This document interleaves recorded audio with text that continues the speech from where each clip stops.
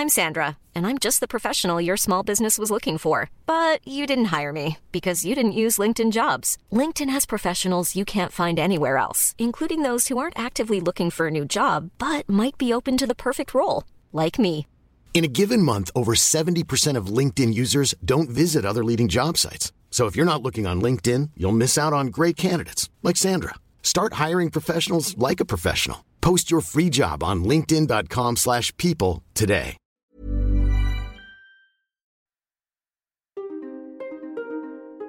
Well, the vaccine that most of us will get has now been approved, ready for rollout. Our vaccination program is on track. After more than a year of misery, disease, business strain and lockdowns, a spring is in the government's step. AstraZeneca is cleared for liftoff.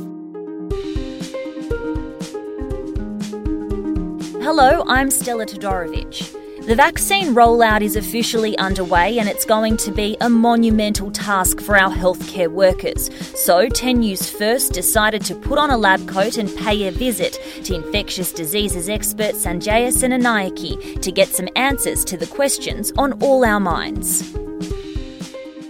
Sanjaya, thank you so much for your time. We've been waiting for so long now, and Monday's almost here. Those first jabs will be given.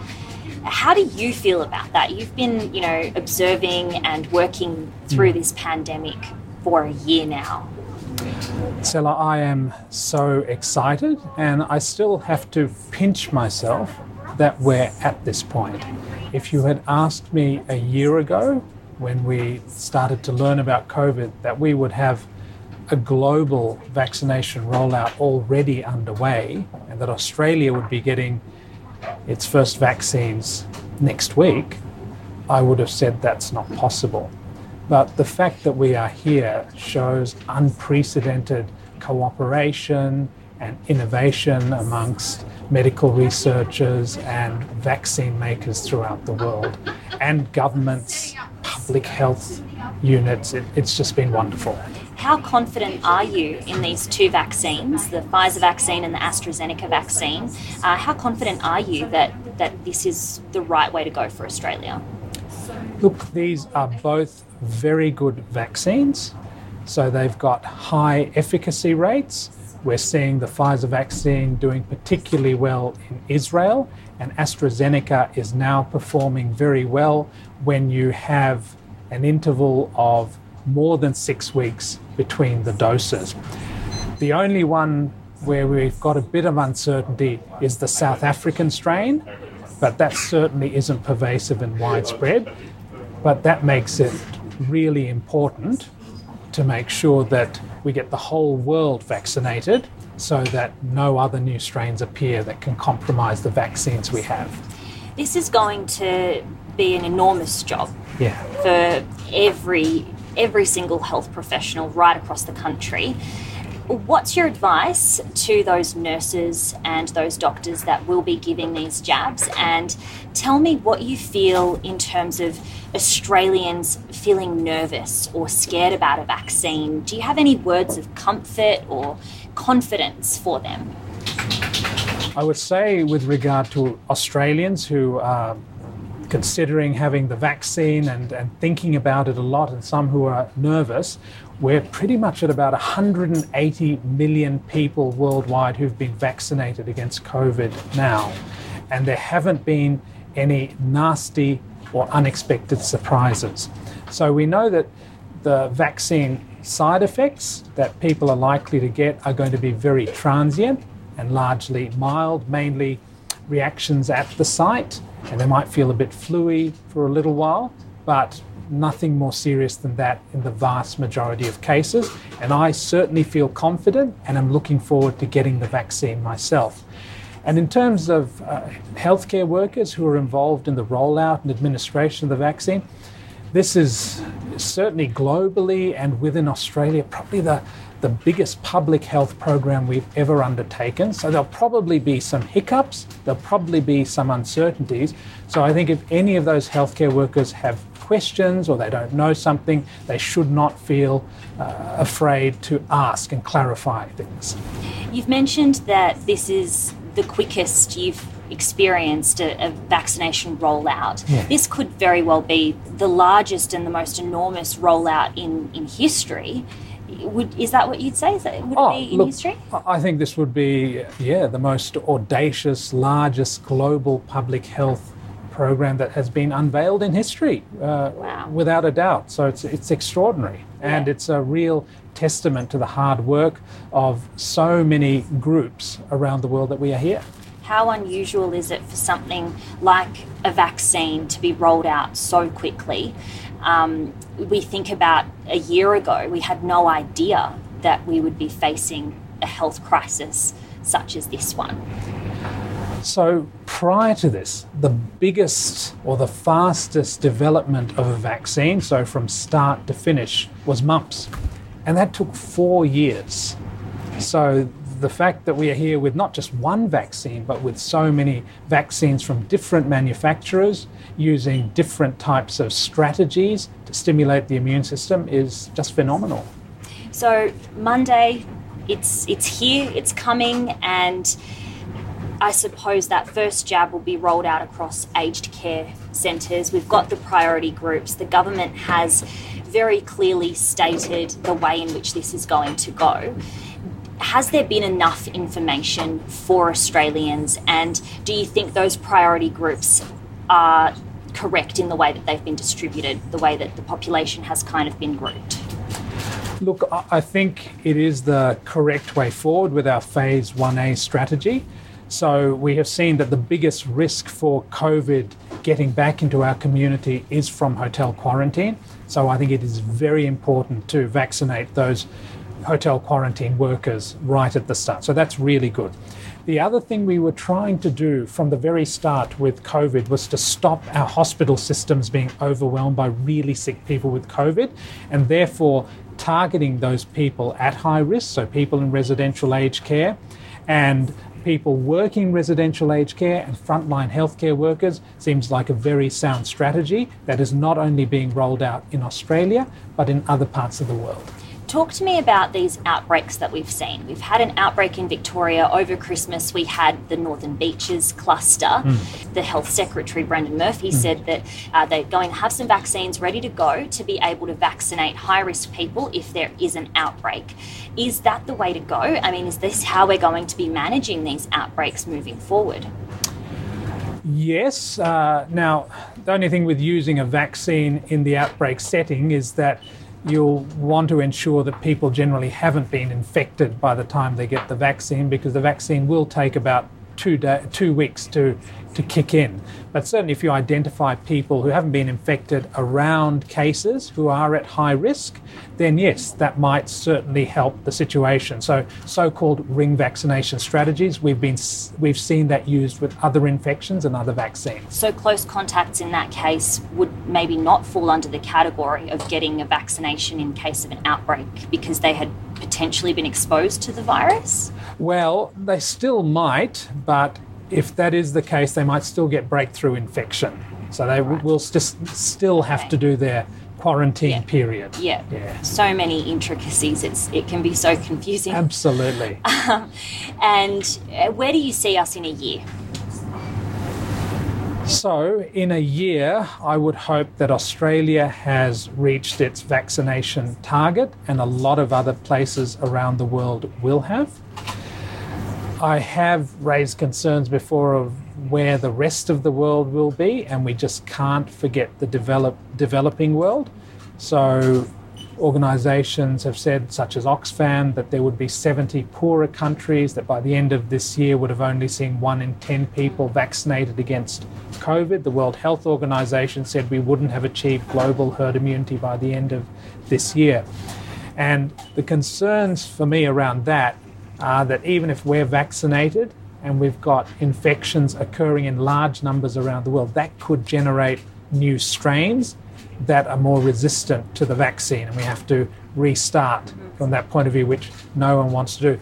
So I'm certainly not all being doom and gloom. I think we can get this right, but we have to keep remembering the developing world and make sure that they get vaccinated in a timely way too. If the international borders do open within the next year, broadly speaking, there's no real timeline yet. Is there a concern about vaccinating Australians, letting them go overseas, and then them bringing back different variants that the vaccine might not cover? Yes, so it'll be really important that different countries around the world continue to do genomic sequencing, so looking at the genetics of the viruses to see if new strains are appearing and how they respond to the vaccine. A lot of the new mutations that appear, the vast majority won't affect the vaccine efficacy, but some might. So that'll be really important.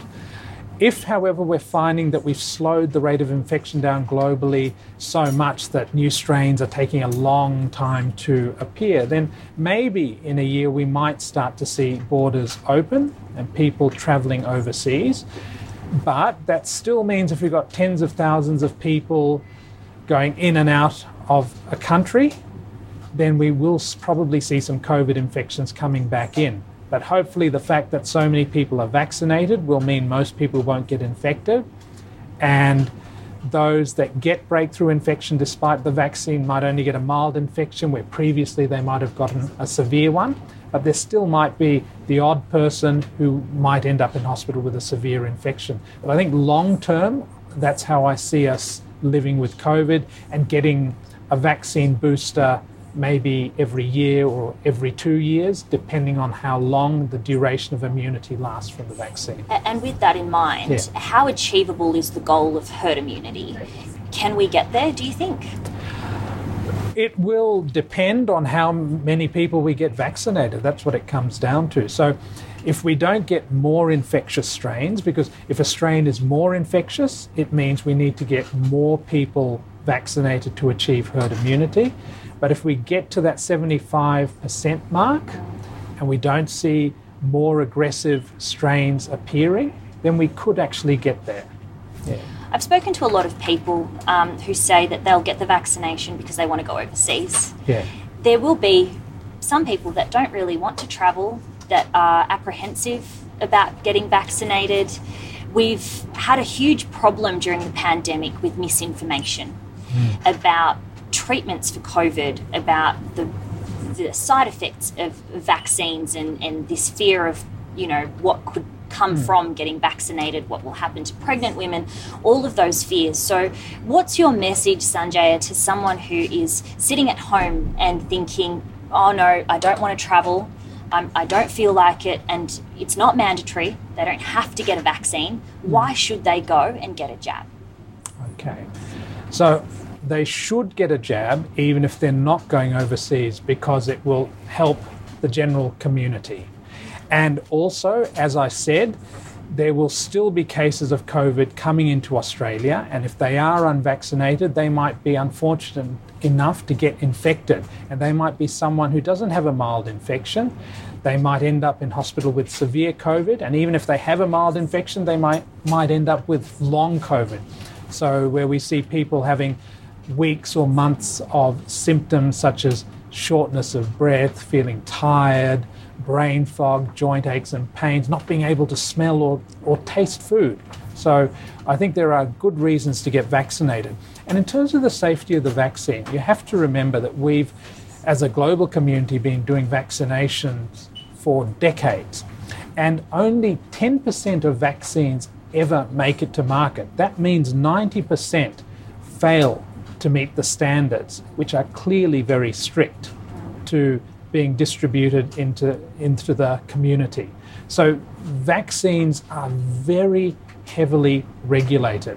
Even though this has been unprecedented in the speed with which we've rolled out these vaccines, the trials that have been done have been generally very good. They've been open, transparent, and our regulatory authorities have been able to review them and make sound decisions about them. So in terms of vaccine safety, I would have no problem about getting the vaccine myself, and I would urge others to do it. And are you concerned we don't have enough doses, or do we have plenty? There's been a lot of commentary politically that we didn't act fast enough, that we didn't get enough.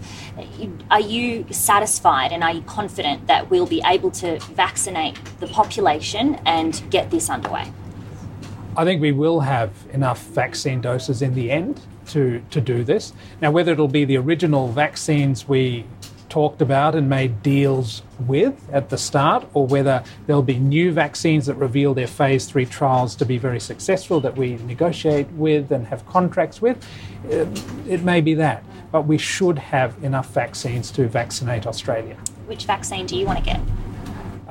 Whatever one they give me, Stella, I am happy to get. Now, the two are Pfizer, AstraZeneca. I would be happy to get either vaccine myself, as long as I get a lollipop at the end. I'm sure that any nurse would be happy to help you out with a lollipop. No stickers. I want a lollipop. So, yeah. Just quickly, is this the highlight of your career in terms of, obviously it has been a very scary and hard year. Yeah. Is this the part where you sort of come out of it and go, we're doing this well, and I'm, here in Australia where we've handled this very, very well?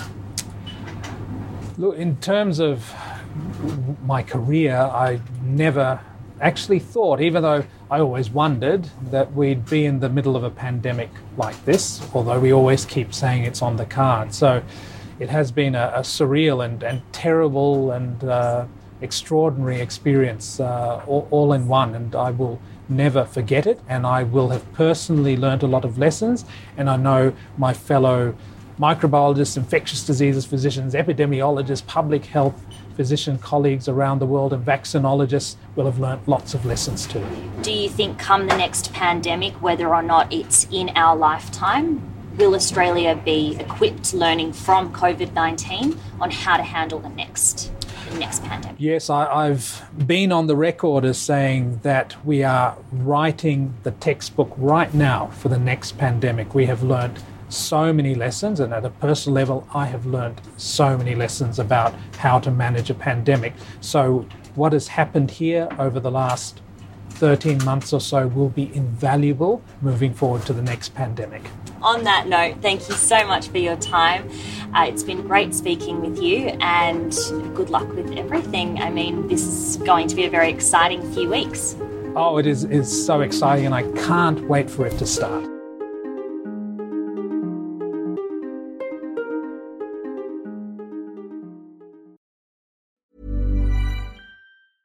Hey, it's Paige DeSorbo from Giggly Squad. High quality fashion without the price tag. Say hello to Quince. I'm snagging high-end essentials like cozy cashmere sweaters, sleek leather jackets, fine jewelry, and so much more. With Quince being 50 to 80% less than similar brands. And they partner with factories that prioritize safe, ethical, and responsible manufacturing. I love that. Luxury quality within reach. Go to quince.com/style to get free shipping and 365-day returns on your next order. Quince.com/style.